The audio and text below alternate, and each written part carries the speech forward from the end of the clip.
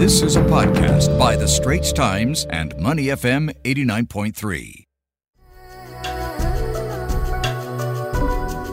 And it's that time of the week again when we shine the spotlight on China. That's right. So from Evergrande's latest news to China expanding pilot schemes to tax residential and commercial property in cities, as well as the country being on high alert due to COVID-19 once again. And we have an online Tan Don Wei, China Bureau Chief for The Straits Times, to give us an analysis of those headlines. Now, Don, China Evergrande Group has said on Sunday that it has resumed work on more than 10 projects in 6 cities, and this includes Shenzhen. This statement, of course, comes after it appeared to avert default with a last-minute bond coupon payment last week. What does this really mean for the company? Are things really looking up for them? Are they out of the woods just yet? Just how optimistic should people be here? Hi, good morning. Well, it may sound quite positive, but Evergrande still has more than $300 billion in liabilities.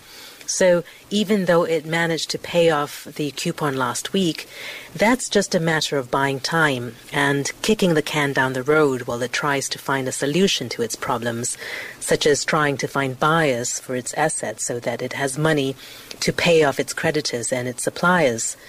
So even though it has resumed building, it is still heavily in debt. And while it has said it has restarted work on 10 projects, it has nearly 800 projects around the country, and it's not clear just how many of these are still ongoing and how many have been halted. And while it has managed to stave off a default with this latest payment, there will be other deadlines coming up, and all eyes will be on whether it can cross those hurdles as well. So no, I wouldn't say that it is out of the woods just yet.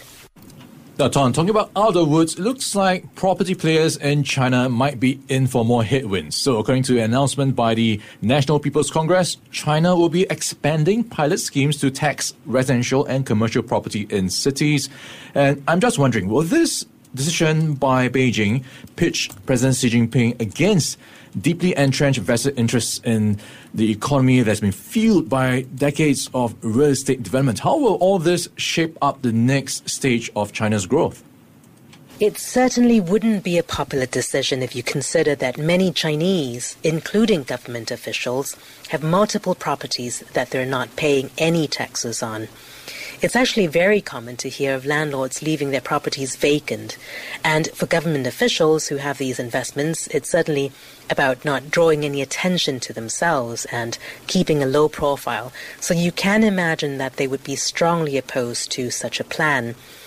But now there seems to be political will to push this tax through. There are no specifics yet about when this pilot will start or in which cities. But it definitely is a key plank of President Xi's Common Prosperity campaign as he tries to redistribute wealth and, as he said, regulate excessively high incomes. He has also, time and again, said housing is for living in, not for speculation.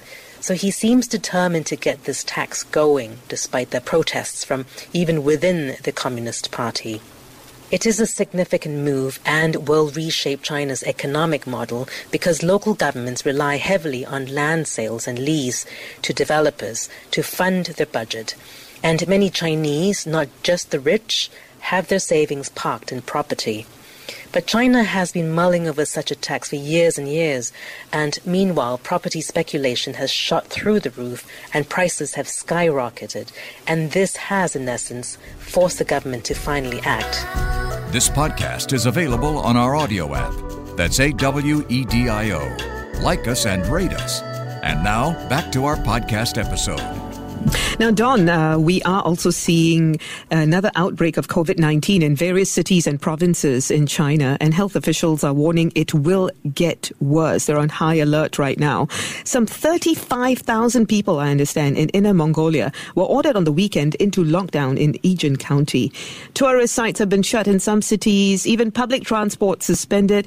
Yet we're talking about a very low rate, actually, of daily infections, just 39 new cases yesterday in the entire country. To what extent would you say China might be overreacting?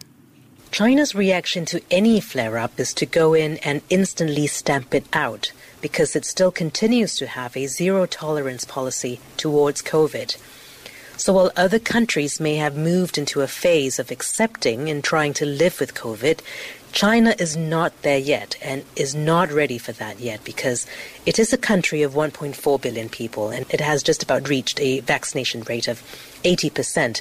So imagine if there's a runaway infection, especially with the now dominant Delta variant. Officials here are not ready to entertain the thought of having tens of thousands of infections a day.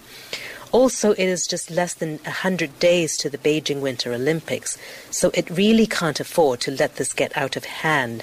So mass testing and lockdowns continue to be its protocol, and that's not going to change, possibly even until the Communist Party finishes holding its National Congress, which comes around once every 5 years, at the end of next year. Thanks very much for that, Dawn. And that was Tan Dongwei, China Bureau Chief at the Straits Times. The Asian Insider Podcast channel is also available on Apple Podcasts, Spotify, Google Podcasts, and our audio app. That's AWEDIO. Like us and rate us.